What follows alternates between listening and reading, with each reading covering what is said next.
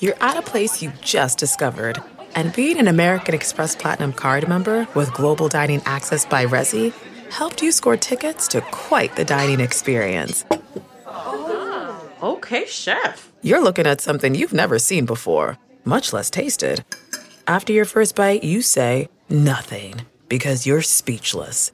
That's the powerful backing of American Express. See how to elevate your dining experiences at americanexpress.com/withAmex. Terms apply. When you're an American Express Platinum card member, don't be surprised if you say things like, "Chef, what course are we on? I've lost count." Or, Shoot that! And even, Checkout's not until 4, so... Because the American Express Platinum Card offers access to exclusive reservations at renowned restaurants, elevated experiences at live events, and 4 p.m. late checkout at fine hotels and resorts booked through Amex Travel. That's the powerful backing of American Express. See how to elevate your experiences at americanexpress.com/withAmex. Terms apply.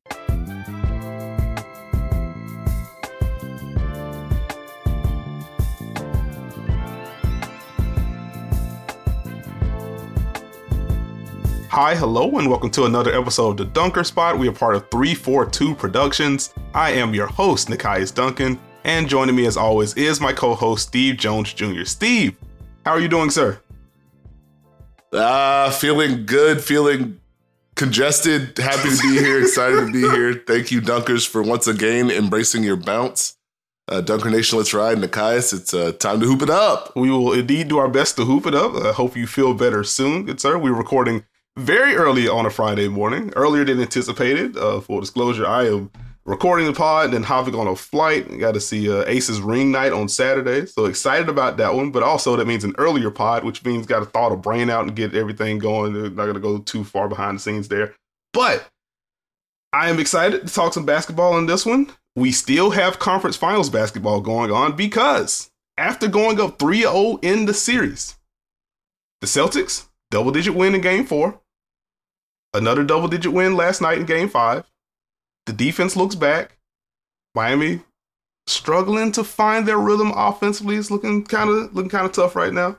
I would just say for me over the past 2 games, it has been about Boston's defense. It has been about their ball pressure feeling better. It has been about their help defense being more peeled in. They have gotten back to their roots. It feels not that they weren't switching earlier in the series, but it does feel like the switches are perking up with more frequency and more effectiveness. Like it's really highlighted with what Robert Williams has been able to do over the past 2 games, where it felt like early in the series, if he's in a drop, Miami's getting what they want. And if he's in a switch, Miami's generally getting what they want. And over the last couple of games, Jimmy Butler hasn't really been able to solve that. A lot of the pick and rolls and a lot of the off-screen actions involving Robert Williams and whoever he's defending, they're turning into switches, and that's bringing Miami later in the clock. Miami just has not been able to find the flow offensively, and that's allowed Boston to get out and run. Transition frequency for them has perked up over the last 2 games. It just feels like Boston not only is playing better, and they're definitely shooting better, and we'll get into some of those numbers shortly, but it feels like they have found themselves. It feels like they look like the Celtics again. What's kind of popped for you over the last couple of games? Nothing's popped for me over the last couple of games, Nikias. Let's have a chat. Okay. What makes you feel like they are back? I think it starts with, again, their defense. It feels like they have finally been able to fully flatten out Miami's offense, where they were able to get pick and rolls going, they were able to flow in ISO and have plenty of space to do that, able to get some of the handoff stuff offensively. And now it feels like Miami's searching for where the pockets are. You ISO Jimmy Butler, he's seeing a little bit more help creeping in. You try to give Bam a touch, you see more help creeping in, peeling in. It doesn't feel as easy. It's been a little bit more difficult for them to find the rhythm. So Boston's defense has been working towards this, and this is the danger for the Miami Heat and this series extending, is Boston continues to find things. If you look at what they've done, there's more ball pressure, there's more help. To me, there's an emphasis on working to take Bam Adebayo away. On his pick and roll, they are sitting on the pocket. Bigs are trying to recover back. They're showing multiple layers of help when Bam posts up. It feels like they're trying to hit that button. Jimmy Butler still feels comfortable to a degree. The issue is because of how Boston is defending and making Miami pay, it's not having the same impact. Like you've seen in the last 2 games, Jimmy Butler looks to take over, but They're down by 12 already.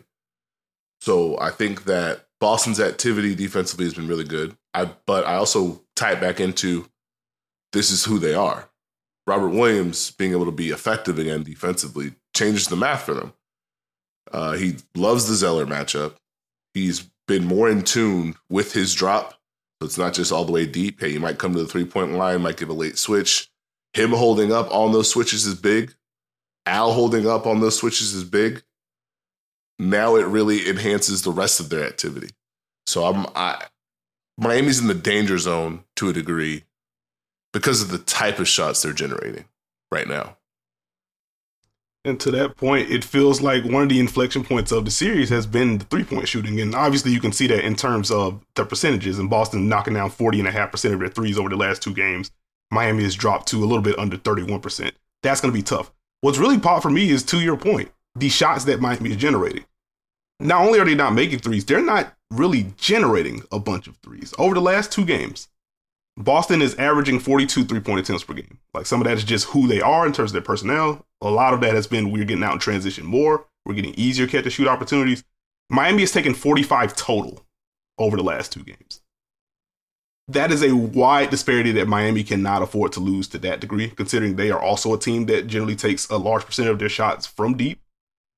They can't have that. And that speaks to, again, what Boston's being able to do defensively and how they're able to flatten things out, with the drop being a little bit more aggressive, with more switching. And again, even to that point, per second spectrum, Boston switched 33 pick and rolls for Miami in Game 5. That was the highest total of the series for them. Only 0.75 points per allowed on those trips featuring a switch. It's been really tough for Miami. And when you compound that with Miami's also just turned the ball over more. 32 turnovers over their last 2 games, 20 for Boston in that same span. Boston is getting more cracks at it than Miami is. And considering where Miami's offense has been in the half court, they really can't afford to let Boston just get out and run to that degree. So it all feels like it's starting to compound a bit. No, I understand that. This is how Boston wins. And if they had played this way before, maybe the series is flipped, maybe we feel differently. I think for Miami, it's a couple things. The defense offense point is huge, but I don't want to lose the fact that Boston has worked to find more things offensively. And their pace and tempo has been good. The cutting has been good. They've kept Miami off balance and reacting. You've seen their bigs working to flip the angle of the screen, especially in Game 5, where they were able to get downhill from there. Now you mix in matchup hunting. There's just more purpose. The ball is popping a lot more, and they're hitting the buttons they need to. They're able to generate the looks that Miami was generating early. And so we've kind of got this fun, just what is going to happen? Because we know how Miami can win, and they only have to do it one more time. But Boston probably has them exactly where they want them to a degree, except there is no room for slippage. Yeah, it's like, even when you speak to the positivity of Boston, they have played tremendous basketball their last 2. It's like, well, friends, if you weren't already in a 3-0 hole, we would probably feel a little bit better about this. Because now, like, if we are to say Boston has played like A or A- basketball over the last 2 games, you slip to B+ in Game 6, that may be enough for Miami to close the series if they're able to find things offensively. If 3-point shooting is able to bounce back at all, if Jimmy Butler just comes out aggressively in Game 6 and has himself a 12-point first quarter and sets the tone from there, if we get another Caleb Martin game, if Max Strus pops, if Gabe Vincent comes back. Gabe Vincent was out in Game 5 with the ankle injury that he suffered in Game 4, so we'll see what that looks like. Boston still doesn't have much room for error as we move forward, but it's been really impressive what they've been able to do on both ends of the floor. To your offense point about Boston finding some things, like, I have really enjoyed the Jason Tatum experience over the last 2 games. Like, it feels like, in addition to how Boston's kind of moving things around, how they're playing with some of Miami's coverages, it just feels like Jason Tatum is also making quicker decisions. Like, the drives have been a consistent portion of his game in this postseason, really. And we've talked about in basically every series. But it feels like now, with Boston being a little bit more intentional about how they're spacing the floor and how they're trying to counter Miami's help or their aggression, depending on who's in the game, it feels like it's made the Jason Tatum drives hit a little bit harder. And last night, like, you could look at the assist total and make the case. But just in terms of the reads that he was making and the time that it was taking for him to make the reads, it also felt like his best passing game of the series to me. Am I off on that, or how did you feel about the playmaking aspect from Tatum in Game 5? No, I mean, this was part of Boston's turnaround last year when Jason Tatum was able to get in the paint or was able to draw extra attention to open a lot of things up. I think he's done a very good job of staying aggressive in this series, especially with the drives. It feels like it's been all playoffs long. I think the fact that he's getting 2 on the ball, adjacent looks and drop, and has matchups to hunt, he's starting to get comfortable. And he's starting to cycle through these options and what he can do, what it can open up for their team. But he's also getting downhill, you know? The play where he literally is just stringing Cody Zeller out in Game 5, I was like, oh, you know what's happening right now. You know your responsibility to use what you're doing offensively to open things up for the rest of the team. Yeah, it just feels like he's hitting the point, like to your point. Yeah, I know what's coming. I know what I can get to. If you show me this, I can do this. If you don't show me this, I can get to this. Now, I have to make the shots or miss the shots. And if I'm making the passes, they have to be accurate or they're not. But in terms of the processing for Jason Tatum, it feels like it's in a really good place right now. And it's really popped over the last 2 games. And this has been kind of the maturation that we've seen from Jason Tatum over the last 2 or 3 postseasons, really. To where he's gotten better, he's gotten more comfortable. Teams are working harder to take him away and highlight his weak points and show help and make sure that he can't gain a rhythm and he's had to counter that. Like last year's postseason run for him, it was a fun one for me to track. And even in the finals where it wasn't always great, it's like, okay, it's cool to watch like a young superstar problem solve on the fly. Sometimes he gets it, sometimes he doesn't, but he's internalizing all of that. And I think we're having like a similar process in the Eastern Conference Finals where he hasn't had a bad series. It wasn't up to his standard in the first 2-3 games, but it feels like he's starting to arrive. So he's hitting the hey, I don't think y'all can really guard me portion of the program. And I can pick out these matchups if I want. And also just while I'm on Tatum's defense, I feel like it's just kind of been undersold this entire postseason run because it's been easy to just highlight when the shots are being made and denigrate him when they aren't throughout the run. The defense has been impactful pretty much all playoffs long. And I do think at least part of the Jimmy Butler portion of Miami's, I guess, struggles over the last 2 games. And like Butler hasn't been bad, he just hasn't been himself. At least part of that has been Jason Tatum taking on that matchup a little bit more. Like Jimmy... embracing the challenge. One might say that he is embracing the challenge. But no, you think about Jimmy Butler, we talked about this, on the last pod when Miami got to that 3-0 lead. It was a similar cycling effect for Jimmy Butler. Like, okay, cool. Derek White, I'm stronger than him. Jaylen Brown, he's a little jumpy. I can get to my spots against him. Marcus Smart, you're great. I'm bigger than him. Grant Williams, I just don't like you. I would just get the +10 out of spite against him. Jason Tatum, like Jimmy Butler can't necessarily outpower him in the way that he wants to win. And Tatum's a little bit bigger than him and has the length. And he can also slide his speed.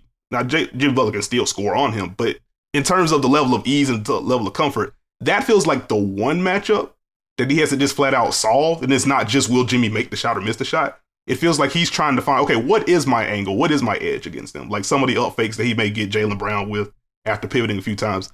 Jason Tatum is just sitting on those and he has his arms raised. And it's like, oh, well, he is like 6'10 with a plus wingspan. What do I do with this? So I do want to apply what Jason Tatum has been able to do over the last couple of games. Feels like he's really finding his rhythm on offense and the defense has popped. And now he's just been really good, man.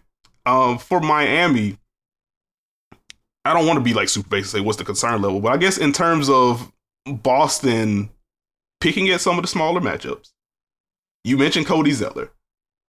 Kevin Love got a stint in the first half, and then we got like an early fourth quarter stint when the game was pretty much teetering at that point.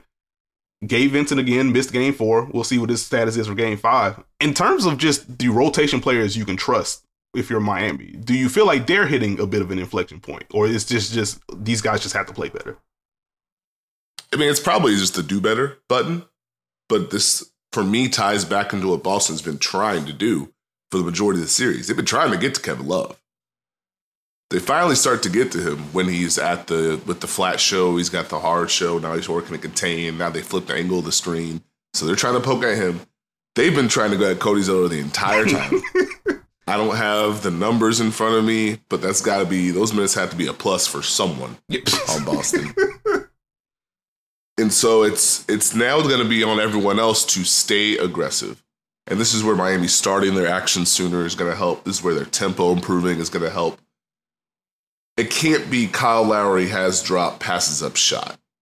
Yeah. It can't be Max Strus thinking about what it's going to be. Is it a late switch? Do I have my pull-up? Martin has not stopped, but the Heat have to stay aggressive. They have to stay aggressive with their mindset so that they can also generate offense. Their blend was Jimmy has it going, Bam has it going, and we're still doing Miami things. We still got movement. We've got you off balance. If the movement's struggling, now you're in the mud. Jimmy and Bam don't necessarily have it going to that degree. Put you in a tough spot. So I think just making quick decisions and staying confident is going to be huge. You know what Boston's going to do. You know how you can win. You just got to go out there and do it. And can I ask an unfair Steve question? Yeah, go ahead. So what's more important, Miami's offense, Miami's defense, or Jimmy Butler saying, "I want you guys to go home"? If I had to rank them, I would probably say I think it would be Miami's offense as a whole. And then, if we're doing the rank of Miami's offense, Jimmy Butler saying, "I want y'all to go home," Miami's defense. Because Boston's been able to pick out some stuff defensively, but I do feel like a lot of this is Boston's just getting to attack earlier in the clock based off the misses, based off the turnovers. And even if it isn't a pure transition opportunity, if Miami runs back and gets matched up and then it's just a cross match from rip, from just trying to find a body. Now, if you just flow into your early offense stuff, Boston just has an easier time. Okay, I know where I want to go. We're pinpointing this guy, or I know I have this guy in this coverage and the help isn't locked in the way it needs to be because y'all trying to get matched up. Now we can just flow into stuff. And so I think if Miami's able to score more, I think their half-court defense perks up. Like, just in terms of the numbers on cleaning the glass, like Boston, well over 1.15 points per possession in the half-court, which is easily the best mark of the series so far. Like, Boston's offense is really good. I don't think it's that against this Miami defense. If Miami gets to just set up more and just get their matchups more. So if they score more, they'll just be able to get more set. And I think that's where it starts from there. It would be helpful if Jimmy Butler really comes out in the first 6 minutes of game 6 and says, okay, absolutely not. We're at home. We are not losing 2 home games to y'all. While it would be cool to close this series out in Boston, 1, it should have been closed out already if we played better and handled the business. 2, we are not trying to play in Boston in a game 7 with y'all getting that kind of momentum after being down 0-3. Like that, it turned into, you go down 0-3, y'all better not let us get one. And it's been 2 double-digit wins from there where we can't get anything going. Miami's offense, I think 88 offensive rating in the half court in game 4, a 92 offensive rating in the half court in game 5. Nah, that has to be better. I think I pinpoint the offense before I pinpoint the defense. No, that's fair. That's fair. I think we're aligned. I just wanted to see how you'd handle that question. I think Miami has to get off to a good start. And in both these games, things have just kind of slipped for Miami. And that one pocket of the game ends up costing them. And you think about it, there were still times, there were sequences in that game 5 where Miami had an opportunity, got what they wanted, miss, Boston scores. Miami, turnover, Boston scores. And then it's like, oh, well, yeah. So you could have went from 8-4, now it's 8 to 13. It's like, well... You got to help us help you. Like, I think we were talking about it throughout the watch party. There was a sequence. Like, Bam got a look. He misses at the rim. It's an offensive rebound to get to Jimmy Butler. Jimmy Butler gets a shot. He misses. And I think it was, a Jaylen Brown transition bucket after that. And it's like, well, that's a tad bit unfortunate. You can't have that. You can't have that. To the Miami defense point, I'll just ask a quick question. Like, how have you felt about their zone? You can go series-wide or just over the last 2 games. Like, how do you feel about where they're at with that zone? I would say Boston's done a very good job of making quicker decisions against that zone. I've liked that. The screening actions, trying to work to distort Miami's matchups. The big key is, hey, if we can get a moment where there's 2 on the ball and there's not supposed to be, we can play out of it. But you see the quick passes after the first screen, the way they're trying to flash in open areas. That's been a big key. Like, Miami could probably absorb some of this offensive stuff if the zone was in their back pocket. But when it comes out, there are stretches where Boston might slow down a bit, but it's not having that same effect. Mm. I got you. Like, I think to your distorting matchups point, like there was an early possession when Miami went to the zone in Game 5 where Jaylen Brown was in the right corner, and that just happened to be, the edge of the zone where Duncan Robinson was, and like Boston didn't waste time. They just swung it over there to turn into an ISO like post up situation. I was like, okay, there's a level of comfort, and we saw it in Game 4 a little bit where Miami tossed out the zone late, and it's Jason Tatum like, oh, actually, how about I just flash to the middle here, and let's see what you do with that. It's like they're starting to find some stuff. And so just quickly looking this up, 32 zone possessions for Miami in Game 2, 4 in Game 3. Oh, excuse me. 32 in Game 2, 4 in Game 4, and then 22 in Game 5 in terms of zone possessions for Miami. 1.4 points per possession allowed in zone in the Game 5 for Miami, which if they can't even use that as a counter, it really becomes problematic. It really becomes important for their base defense to lock in. So we will keep an eye on that heading into the Game 6. Wait a minute. This sounds like a man who said Boston in 7. I did. I did pick Boston in 7 before the series.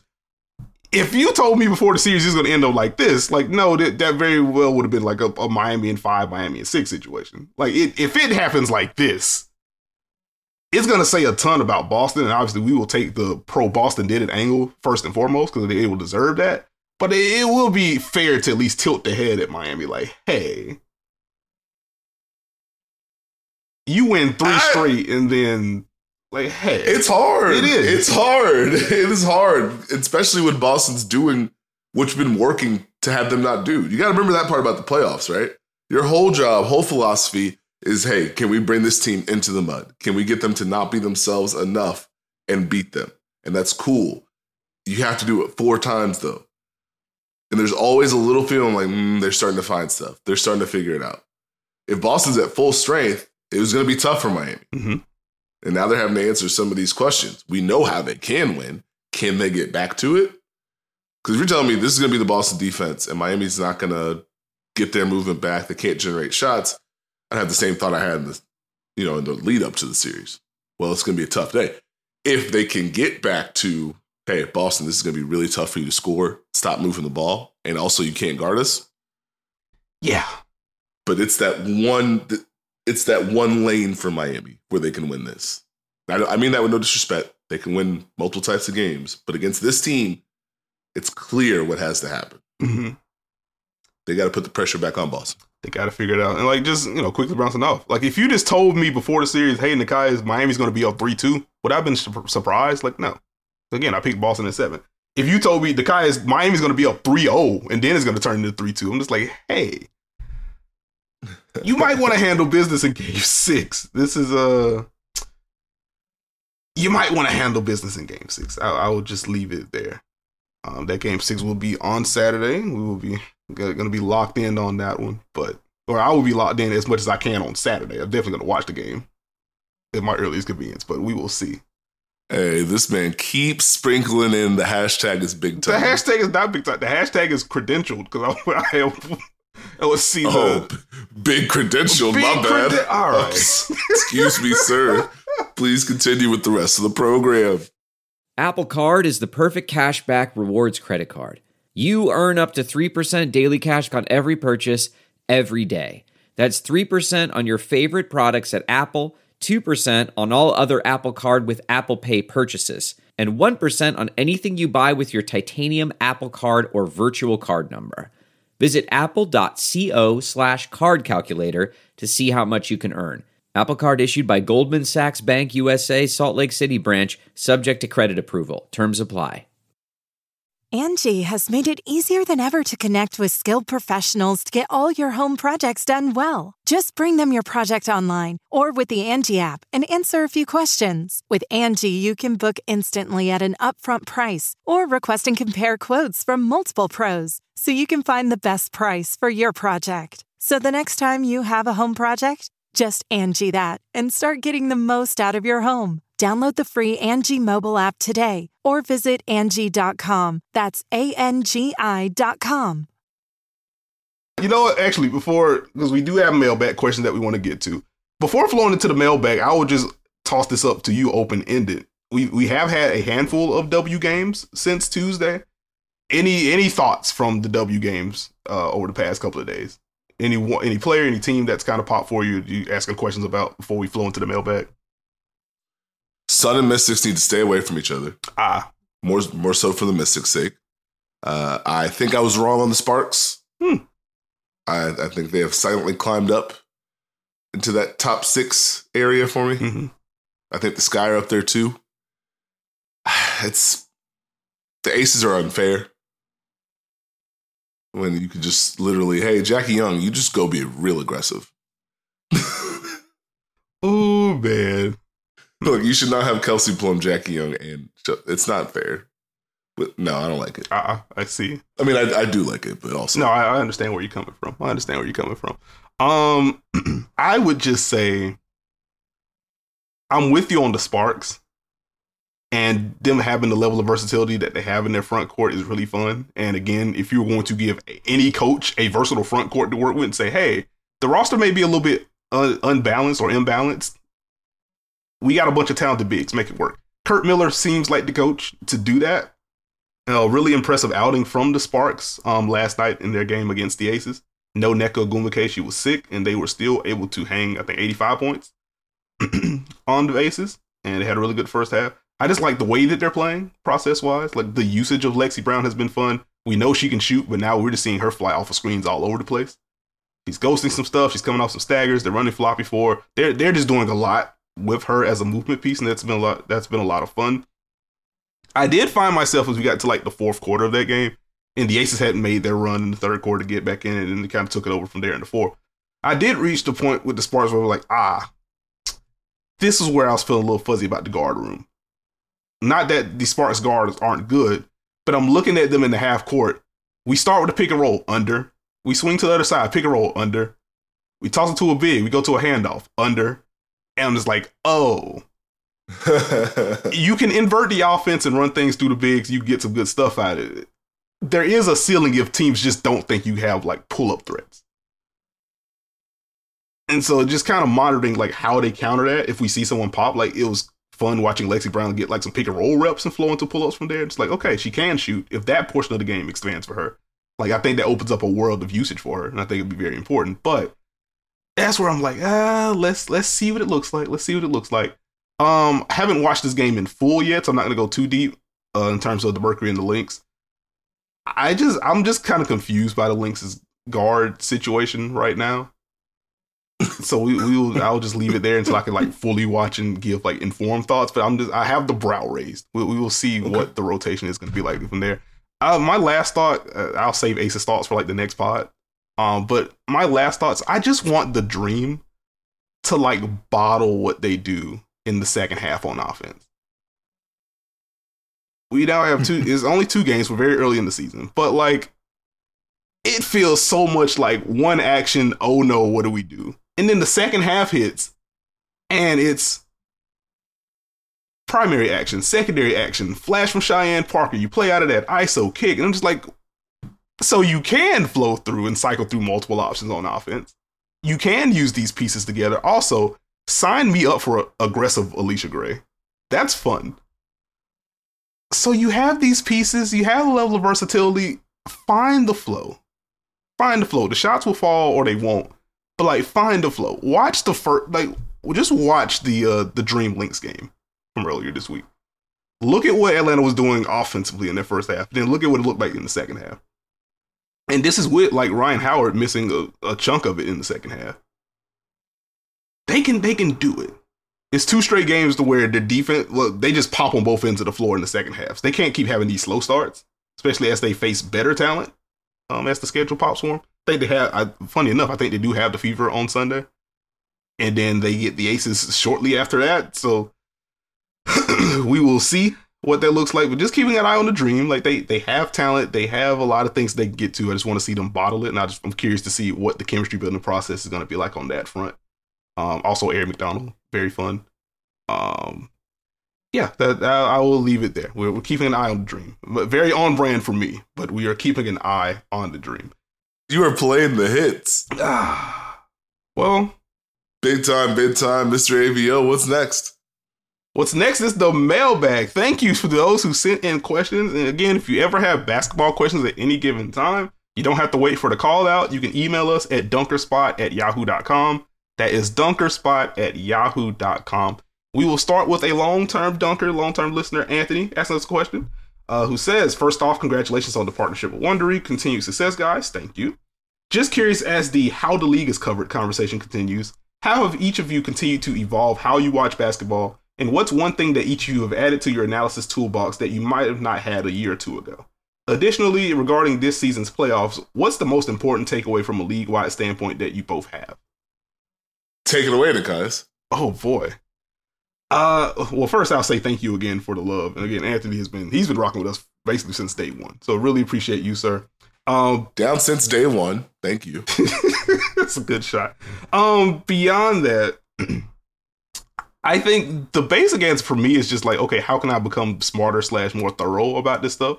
And this is where like doing a podcast with Steve is very helpful. It's like, I wouldn't have picked that out in the game. Let me start looking out for that stuff now. Like what the easiest example I can point to right now is it's very niche, but like on in the game plays, doing enough watch parties with Steve, and he immediately calls that left corner is empty or that right corner is empty.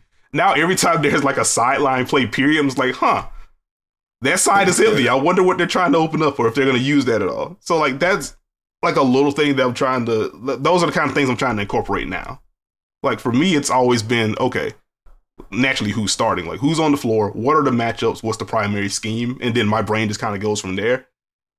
For me, it's been trying to get a little bit more granular with it and trying to figure out, okay, how are players spaced? Why are they spaced this way? Are they static when they're spaced, or are they starting here and then they're relocating elsewhere? Are they trying to prioritize getting the ball handled to a certain side? If so, why? How are teams trying to take that away? I think the Sixers Celtics series was a big one for that in terms of just the space manipulation that went on in that series. So for me, it's basic answer zooming out, but like it's really just trying to get a little bit deeper about the why of what teams are doing. And that's how I'm trying to evolve at the very least. And then I'll let Steve go and then I'll answer the second part of the question. Oh, well, for me, it's just continue to find ways to answer questions, ask questions, but also deliver the information to people and just let them have it. So for me, it's just like whatever you do, X's and O's wise, analysis wise, it's in addition to everything else that's out there. So for me, it's like, okay, what are the real key takeaways from this game? Especially in the playoffs. What is this team doing well? What are they not doing well? And the more you do that, the more you understand, oh, this is why this is happening. You're able to tie more things together. So it's just locking in on that. I don't know. I'm an old person who doesn't learn new tricks. Oh, brother. I'm gonna let you have that one. I'll slander you offline. It's fine. Actually, before you go, I'll answer the second part real quick. Okay. The adding to the analysis. I've added listening. I'm trying to listen a lot more. Just to other perspectives. I never want to be like the expert.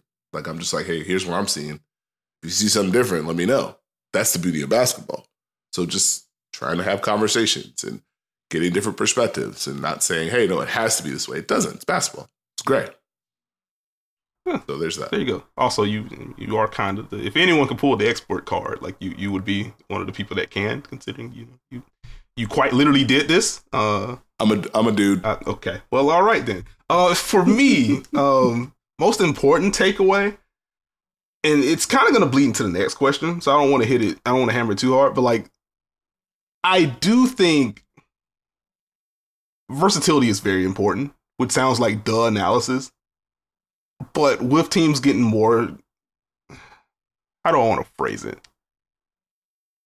It feels like there are more ways for teams to take away players that can't counter stuff in playoff series. If you can only shoot, or if you can only drive, or if you can only thrive in this type of defense, you are more in danger than you've ever been in this NBA. And so I do think players that can thrive in multiple contexts, like they feel even more important now. And I think we're seeing that again. I'll go back to the Boston Sixers series. to where it's not like Philly didn't try to do a bunch of things. It did just kind of come down to, okay, how many 5-man combinations can we come to here to where we can thrive on both ends? Every adjustment we try to make with Boston, it may help this issue, but it's going to create another one because of who we're sliding into the rotation or who we're sliding into the lineup. And I do think having that kind of lineup flexibility and then just those players being able to thrive in multiple roles, I think it's even more important come playoff time than even I thought. And I always thought it was important. But I think it feels like a light bulb was kind of going off for me in a bigger way this postseason. Now I'm with you. I think that, one, teams are able to get back to playoff defenses or execute game plans, which is very interesting considering the defenses that we saw during the regular season. So that's been fun. I think scheme versatility, lineup versatility still is important. I don't want to go too heavy on what you said, but can you have different lineups, different things you can do for different series? It's going to be very, very hard to be like, this is our one thing. We play this scheme, or this is the base of our offense. Because now if that's taken away, do you lose all of who you are as a team? So that's kind of been fun to watch in the playoffs. Just teams trying to take each other away. It's been good stuff. Dig in, watch the games, have fun. Seems to be a pretty easy mantra to follow. Next question going to come from Nico. Hello, Dunk Fathers. I don't know how I feel about that one. We'll consult with the judges on that. But this postseason run, I've really been impressed with the impact of Aaron Gordon and Bruce Brown on the Nuggets and began questioning the way we define or perceive role players when it comes to team building in the playoffs and in the offseason. Usually the tendency when building teams is getting 3-and-D type of players like any of those Clipper wings. Do you think with the way Gordon and Brown contributed to the Nuggets, there will be a shift in the prioritization of role players, like 60 to 3-and-D players and 40 to flex players? Or a major shift in prioritizing role flexibility? Or if not a shift, I'd like to get your thoughts on the state of role players in the playoffs. Well, let's see if I can unpack this. Thank you for the question. I think it's, again, all about fit and opportunity. Like, I don't think you necessarily go out and say, hey, we're getting this because of defense and playmaking. You have to find the player that pops for your team. And I think that's the dangerous part about, I don't want to say just role players, but especially when it comes to defense, you're assuming, hey, okay, the defense is coming over here. But hey, you might run a different scheme. You might have different players around them. There's different things that could roll into it. I think everyone wants 3-and-D because that's just the easiest thing to slide in theory. Mm-hmm. Hey, you guard, and then hey, you space. We don't have to think about much. I think it's just identifying the type of players that fit what you're trying to do. And you saw it with like Josh Hart in New York. It really popped for a long time. But then it may go away. I think that's the part you got to understand. Like, role players are going to have a big series and maybe have a quieter series. If you advance, they may come back just because every series is different. I think that Aaron Gordon and Bruce Brown being able to contribute just really speaks to Denver. Like, look at the different ways that Bruce Brown's been used. We've seen the evolution of his game. I'm a guard. I'm not a guard. I'm a big. I roll. Wait, I can shoot now. I also defend really hard. Hey, you can put me in actions. I can run pick and roll now. Let's do some handoffs. So I think he fits that mold. Aaron Gordon fits exactly what they need. But I can't shake the impact part, like the fit and opportunity, because you may have the skill set, but it may not be in the right place. Mm-hmm. And, to that point, like, think about all the conversations that we've had about PJ Tucker. From going from Milwaukee to Miami and what that looked like, and then going from Miami to Philly and what that looked like. And especially the regular season conversation we had with PJ. And it's like, he may still have these skills. If this is the system and only this skill is planning to be utilized, then what does it mean for the overall impact? Like, what can you really unlock? And even to the Bruce Brown point, like, we saw elements of this stuff in Brooklyn with him being used as a screener in particular. In Denver, because of the infrastructure he's entering in, you can unlock the cuts more if you're playing off of Jokic. You can unlock some of the pick and roll stuff, depending on the lineups that you're in. And that combined with like his own personal growth is where you get Bruce Brown to pop. And like, even with Bruce Brown serving as like a positive example, I remember coming to you, Steve, during the regular season, like, in Brooklyn, he was a good defender in Brooklyn. Brooklyn was switching everything, and he was just on ball all the time. In Denver, where you have Jokic at the level or you have a big at the level, and now he's having to make weeks out rotation stuff too. It's like, I haven't loved the all ball stuff from him. Like I remember having that conversation with you. I had it with Zach Lowe, and I was on this pod with Most Improved stuff. I was like, okay, this looks a little bit different. So to your point, you have to make sure you know exactly what you're getting from a role player in all aspects. The defense may pop in a switching heavy system in a way that it doesn't pop in a drop heavy system where you got to screen navigate all the time. Or again, Denver with a big at the level. Now you have to sink in. You got to pick up bigger players. Sometimes you got to make rotations at the rim. It's different.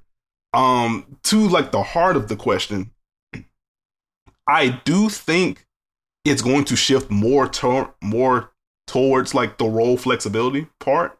I don't know if we see the big shift like this offseason or next offseason, but I think league wide, like we're getting to the point where it's gone from, hey, if you can't shoot, it's going to be a problem in the playoffs.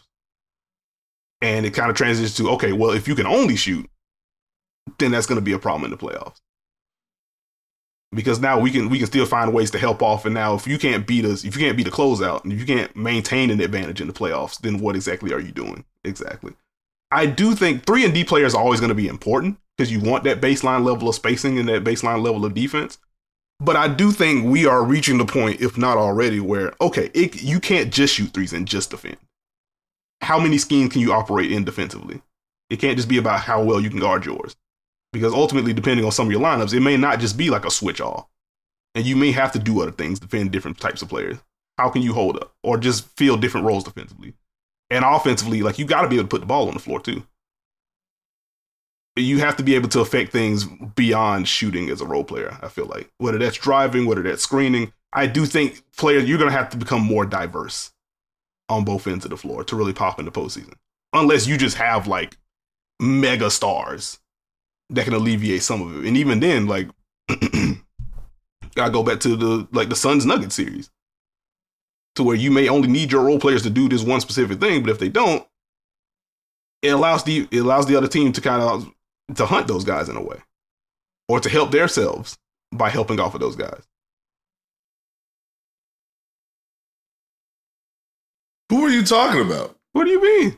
Who did you just add? I did. I'm trying to figure out what wing you're talking about, because those were some bars from whoever that was. I don't know who sparked that. No bars. I'm just thinking through stuff. That is all. I still think it's dependent. Like if you are someone who maybe cannot make threes, but your defense, both on a specific player and off ball, are key, you may still have some wiggle room. Like I don't want to just toss them over the top rope. Mm-hmm. Or if you're a shooter and you may not be knocking down all the shots, but the defense is still at least thinking about you, or we can use your spacing for a quick beat, trying to open something up. I think there's still value. So I still think there's like in between value. Again, it's just about performance. Like the whole point of a game plan is to take something away. That's going to open something up for someone else, and different series are going to be different people. So for me, it's tough because you don't want to put someone in a box. Like, why do you think Dylan Brooks doesn't want to be called 3-and-D? Yep. Is that it's like, oh, that's all you do, huh? It puts you in a box. Mm-hmm. So if the 3 turns into 2.5 and the D turns into a C, now everybody's like, what are you doing? It's like, dog, that's not just all I do. No, that is all you do. It's like, oh. So we got to be careful about fully typecasting these players, because different players may be able to have an impact in a different way. You know, each season we see a player get traded. Think of Josh Hart. You think of Larry Nance. You think of different ways that they were able to reinvigorate and look different somewhere else. We got to keep those little things in mind. Yeah. 2.5 and C is killing me conceptually. We have the name of the podcast. Okay. We will transition to the next question that we have. This is going to come from Isaiah. Shifting to the W side for a little bit. I have been a diehard NBA fan ever since I had thoughts. Well, that's a bar. Anyways, I just wanted to know how to get started with the W. I pretty much just root for the Sky and the Sparks and Kelsey Plum and Sabrina Ionescu by default. I've been watching games, but I have zero knowledge of the context, the narratives, nor the history. I'm really looking forward to learning. Thank you. I would say, one, just keep watching. Keep watching. The league is strong enough and good enough from top to bottom to enjoy the basketball. And then I think as the more you watch, the more you'll start to pick things up on your own. And you might get, let yourself get captivated by a different team or a different narrative. Kind of use it to create your own adventure to a degree. Mm-hmm. Don't go too crazy with it, but look what your eyes may lead you towards. Do you like the Aces ball movement? Do you like defense? It might be the Mystics or the Sun for you. But look at how hard they're working and what they open up and what they try to attack on both ends, the pace, the tempo. You'll find your way. So I would just say, keep watching and then kind of let it build from there. I was going to say, you are already doing the two most important things. One, you're watching, and two, you're asking questions. And I think that's kind of where it starts. And I tried not to get too deep into the NBA W, cross compares and stuff like that, because I know that can just be a touchy subject in general. That I'm just trying to learn more about the context and the feelings about that in general. But one of the questions that I got earlier this week, as I made a tweet hey, basically, hey, watch the W if you are concerned about though NBA, if the Heat close things out or whatever. One of my favorite questions I got was hey, I'm trying to get into the league. I'm a really big fan of Drew Holiday. Is there anyone that you would who reminds you of Drew, or that will help me kind of get in? Because this is the type of player or the type of team that I'm looking to get into. And I'm just well, first person to come to mind for me is Natasha Cloud. So if you enjoy Drew playing defense or just how Drew goes about his business, period, that feels like the closest analog.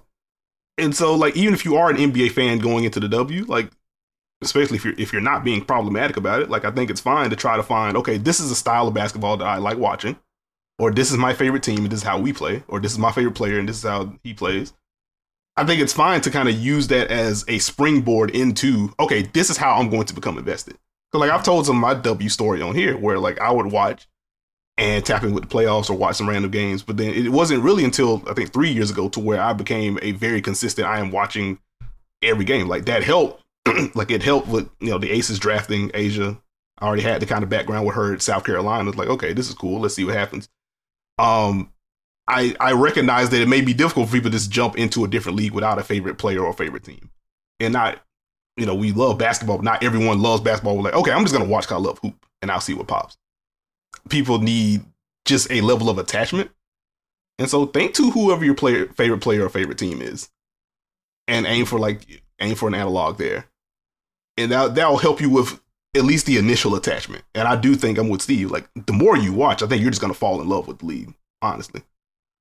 Because the Aces may have been my jump off point to seriously watching plus analyzing. But if you're watching the Aces, they're facing 11 other teams. You're going to see Kelsey Mitchell in Indiana. You're going to see the Mystics defense. You're going to see the Suns defense. You're going to see the Dream Youngin building. You're going to see the Liberty running all kinds of pick and rolls and Sabrina doing what she does. It's going to flow from there. Just find that attachment, stay consistent with it. And again, don't be afraid to ask questions. Find some W folks on Twitter if that's your app of preference. Figure out what type of coverage do you want? What brings you into basketball, period? If it's just the X's and O's, or if it's primarily the X's and O's, find the people that are doing that. If you want to feel attached to a player's story, find the people that are telling those stories. Follow Ari Chambers. There are ways to get connected and really build your love and build your interest from there. But you're already doing the two most important things. You're watching already. You're asking questions. You keep doing that, I think you're going to be on the right path. We will now move to Tom. Earlier this week, at the end of the Mercury Sky game on ESPN, they were mic'd up in the huddle during clutch time. As a fan of the game, I really enjoy the access to these big moments, but I wonder how the players and coaches might feel about it. I know they had many huddles mic'd up last year, but I can't recall too many during in-game situations. How are they able to do this with W games but not the NBA? I assume everyone is on board to help grow the league. I'd love any discussion about these mic'd up huddle moments in the W. Take it away, Nikias. I see. Bring that. I know what you got in your back pocket. Bring it. What is that? Hey, I'm Ryan Reynolds. At Mint Mobile, we like to do the opposite of what Big Wireless does. They charge you a lot, we charge you a little. So naturally, when they announced they'd be raising their prices due to inflation, we decided to deflate our prices due to not hating you. That's right. We're cutting the price of Mint Unlimited from $30 a month to just $15 a month. Give it a try at mintmobile.com/switch. $45 up front for 3 months plus taxes and fees. Promo rate for new customers for limited time. Unlimited more than 40 gigabytes per month. Slows full terms at mintmobile.com.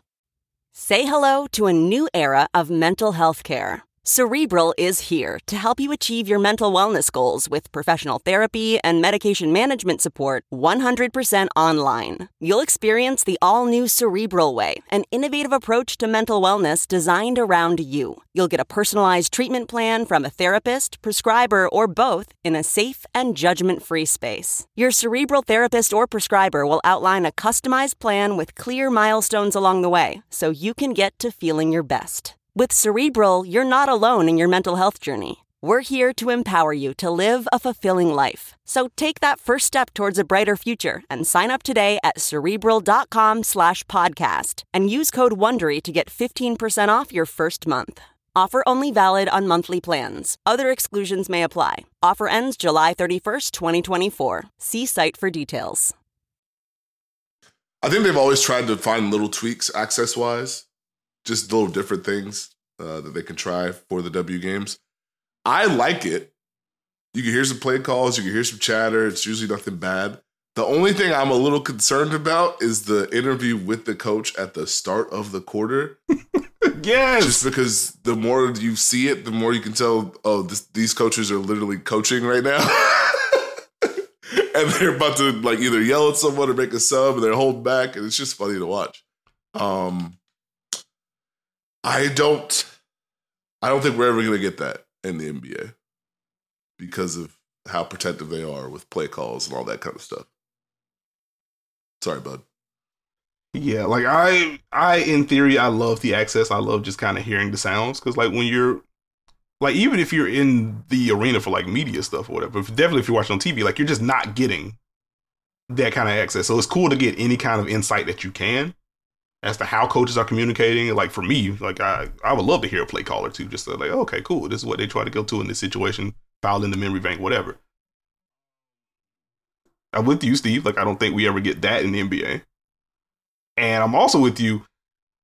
Why are we interviewing coaches like during play? I can't, that's the one where I'm just like, okay, man. Like, if you want to talk to them at halftime, if you have like a pre-recorded interview before the game and you play it at the start of the second quarter, cool. Or if you talk to them during the commercial break and then you play that at the start of the quarter, cool. I don't need to hear you have a conversation with like Noelle Quinn while plays happening and she's trying to communicate things. And it's just because like at that point, you're not really getting what you want.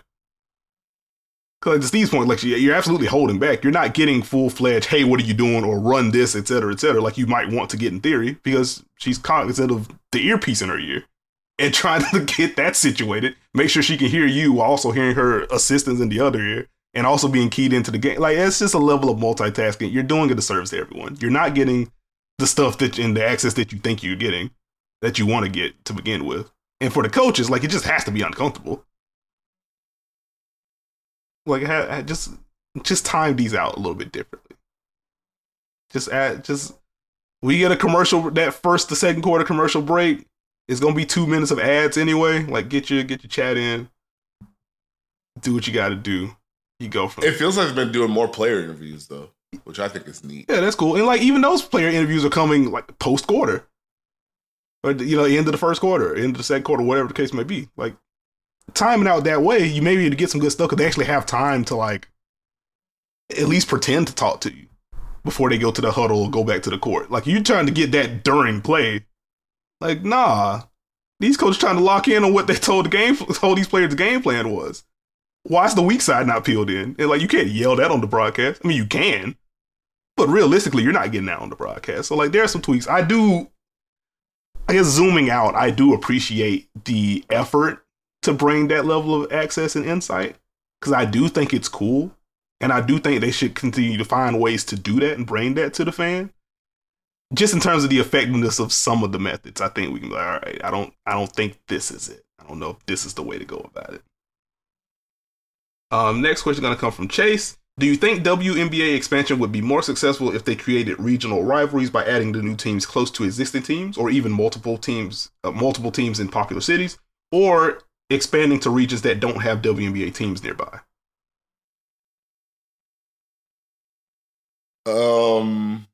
Yes? Question mark? Yes? Question mark. I go to regions that don't have, or at least are melting hot for it, if that makes sense. I think that's the most important part of expansion. It's got to be somewhere that's going to be in it for the long haul, to me at least. What say you? Ideally you just get both. Like, I think there are some cities, like LA in particular, I think there are cities where you can handle 2 W teams. But I think if you have to choose one, or what I think would be more successful, I do think it's finding the market that's untapped and just creating another base from there. Because again, like, you put a team in a city that doesn't already have a W team or doesn't have a basketball team, like, you engage that market, but you also engage other nearby markets. And so, especially if you nail the TV rights, all that good stuff. So I think if you can just expand the reach, period, versus, I guess, like, repopulating an area. I get the interest in, okay, I know this market works and we want expansion to work, so therefore we put it here. But I think if you're trying to maximize your reach and ultimately maximize your growth, it's finding those untapped markets and just kind of spreading the wealth from there. Next one going to come from Neil. So I know the Storm won't play the Aces every game, but other than chanting Lark for Clark, Sink for Brink, Turn to Page, and calling the Angels, are there younger players the Storm should focus on? Can we get a good enough pick for Jewel Lloyd? I mean, if she wants to stay on this team, fine, but if she wants to win games or chase a ring, I would 1,000% understand. I would say just on the Storm front, like, one, no, you're not going to play the Aces every game. Like, every game is going to be like that. It's not going to be. If that's your expectation, like, you can breathe easy. But I would say the players that you listed, if you're just looking at the college core that may be coming in next draft, like, those are the ones you want to focus in on. But I would also just be excited about some of the younger players that you have on your roster already. Like, Jewel Lloyd doesn't count for this portion of it, but she is an all W level player. She is very good. You can have fun with her as long as she's there. And, like, I like Jordan Horston. I like some of what we saw in that opening game against the Aces. She was fearless. Like, there are multiple ways to attack. I think the defense is going to be fine. Like, there are reasons for optimism with the Storm, even if the wins themselves don't come this year. I mean, you hit the nail on the head. Okay. Watch Horston, watch Ezzy. Gigantes intrigues me, but I don't, like, there's enough there. It's going to be a fun year to explore. Mm-hmm. And, we're following the reporting on it, but you may get Gabby Williams back relatively soon. So that would also add a level of playmaking, a level of driving, and an absurd level of defense to that wing room. So again, don't fall out of favor over that opening Aces loss. Like, that's just tough way to open your season in terms of scheduling. You should be okay. And we have some questions from Mike to close things out. Hi, Nikias and Steve. Hope you're doing well. Number one, as you've highlighted a couple of times, the Mystics have had some offensive struggles. Shakira Austin is my favorite player, and I was curious what you think she could do better to alleviate those struggles. Well, I actually think she's doing a pretty good job when she is spaced in different areas, whether it's the corner, at the elbow, flashing and diving. If it's a pick and roll or a post up, finding the open gaps. I think more aggressive as far as if there's a pop, driving a closeout, or if there's a switch, sealing. And going to the post. So I think she's grown in the areas she needs to. What say you guys? I'm right there with you. Like, I think just her being more of a connective piece and being able to maintain those advantages by herself have been very important. Like, the self-creation flashes are really, really fun for Shakira. And I think if we're going like 3 to 5 year plan, I am curious to see like where her jumper lands. But beyond that, her just making quicker decisions with the ball and showcasing a level of aggression that we saw some overseas. We saw a little bit of during her rookie season, but like it feels like it's really starting to be more consistent on that front. Like, she is not afraid to take bigs off the bounce. She's not afraid to post up smaller players. And if she can go from pick and roll / handoff hub to someone that can also like fake a handoff, get downhill, or play breaks down, I'll flash at the free throw line, I will take the jumper or I will drive to the basket. That's very important growth for her. And I think just her being treated as a legit threat, I think will open up some stuff. Because some of the issue last year, as she was more so play finisher, was that, okay, if she's spaced in the dunker spot, we can just clamp the floor. We trust that we can preload our help, get back to her and contest and force her to finish over the top. if she's better in that area, but also, okay, I will move around and I can also be a scoring threat as opposed to just I'll move around and just act as the next handoff hub, it gets a little bit different. And so I think she's already doing the things, to Steve's point. I think she's already kind of doing the things you want her to see. And I'm excited to watch her grow. We will be, I guess, Washington adjacent on this next question. Rui Hachimura had a pretty good playoffs with the Lakers, with a better showing than he normally had with the Wizards. What do you think the Lakers did to help him achieve that? Or is it just that he's no longer a Wizard, so he's good again? Oh, wow. Oh, no. As our resident pump fake enthusiast, I will let you take that one first. Oh, wait, a resident pump fake enthusiast? You just told me. Never mind. That's fine. Go ahead. Big wins. Big wins, guys. For me, I think it was a better fit for him, but also an easier infrastructure to buy into. It's a little like I don't want to pull the vet leadership card, but it's a little different when, hey, this is your job. Here's LeBron encouraging you to do your job. It's a little bit easier to get some of that buy-in. I think they gave him the wiggle room offensively to post up, to take threes if he was open, gave him the freedom to get to his fadeaway. So I think the trust that they gave him offensively, even if it wasn't a massive role, combined with the fit and, hey, we need you to do this, you got the defense from him as well. So I think he just played with an overall more purpose, more buy-in, better structure, better fit. Yeah, I lean on the latter two portions of what you said, Steve. Better structure, better fit. I think it helps that he knew I am getting 20 plus minutes a night, and I am going to be tasked with doing these things. I am only getting X amount of touches, but I do have freedom within those touches to do what I do. I am going to be guarded by teams' third, fourth, or fifth best players.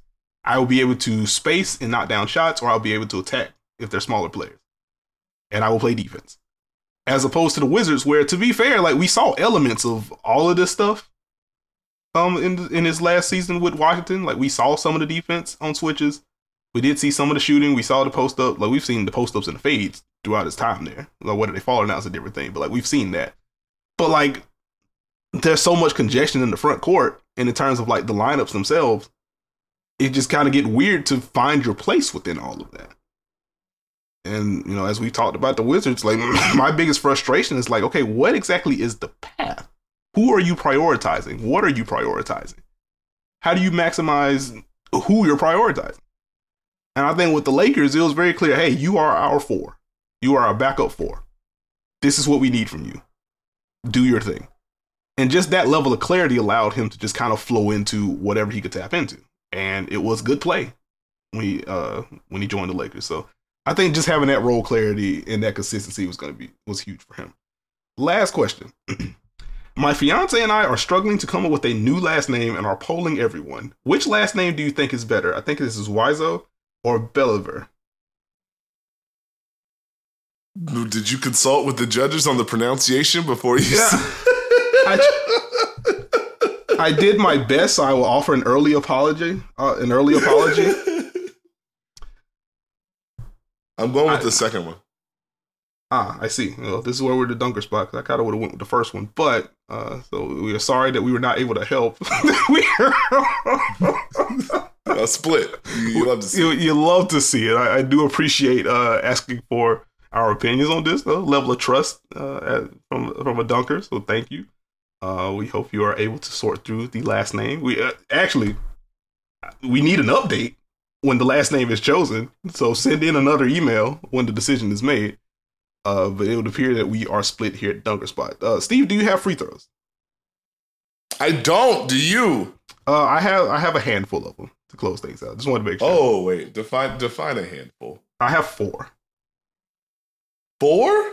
Yeah, I have 4. So again, not quite a handful. Almost a handful. 80% of a handful. Okay. I'm ready for him. But I can knock them out. Number 1, do you have a Mount Rushmore of bust? And if so, who's on it? What is this? No, I don't. No, I don't have a Mount Rushmore. 1, no, I don't want to do that. Forget them stones. And 2, No, I'm not celebrating people whose careers came up short. No, thank you. No, get that out of here. So very good answer, because my second question was going to be, why do we still use Mount Rushmore in sports talk, considering Waves arms wildly? I don't know, man. Okay. Next question I have for you. Based on our NBA conversations, how annoyed are you going to be by Jackie Young Most Improved Player talk? I'm going to be very annoyed because she did it last year. That was the year that she did it. Then why are we now handing her? No, thank you. No. But if she takes another leap, you see. No. Okay. Nikias, don't you dare. Don't you dare, buddy. Don't you do it. I'm just saying. I mean, if this turns into all W/all defense and she averaging 20, and hey, man, just keep your eye on it. Last question I have. No. I'll remember that when some discourse comes that you don't like. Don't you worry, bucko. I will remember that. Okay. Last question I have for you. Better point guard situation, the Lynx or the Rockets? Ooh. Give it to me one more time. Better point guard situation right now, the Lynx or the Rockets? I think it has to be the Rockets by default. How many point guards do the Lynx have? It's like 2.5. 2.5. And it just got one back. Welcome back, Lindsey Allen. But also, I guess, by Rachel Branham's minutes after starting the open. What's happening exactly? Because, I don't know. Ariel Powers had, that second half last year, and it's actually, you're just going to come off the bench. Actually, you're just not going to play. And then actually, hey, here are these minutes and get these buckets. And I'm just I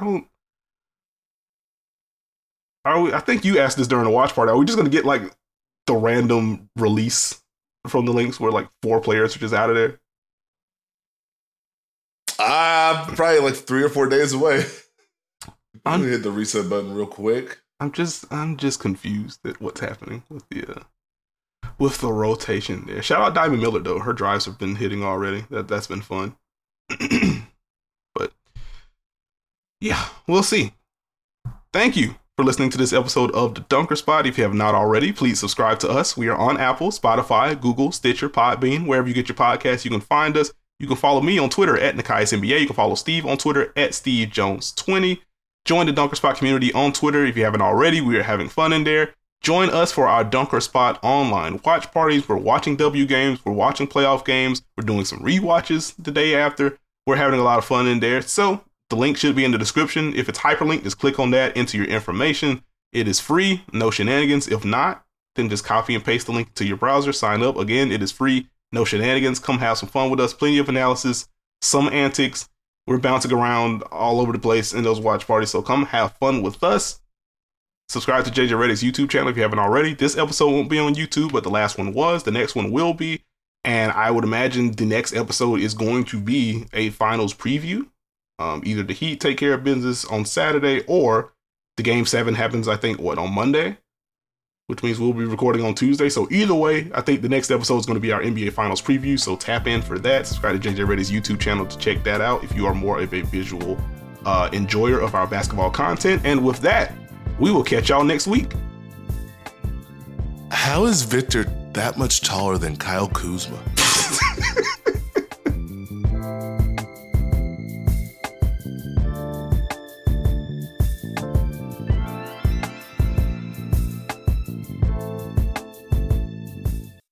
Hey, Prime members, you can listen to The Dunker Spot ad-free on Amazon Music.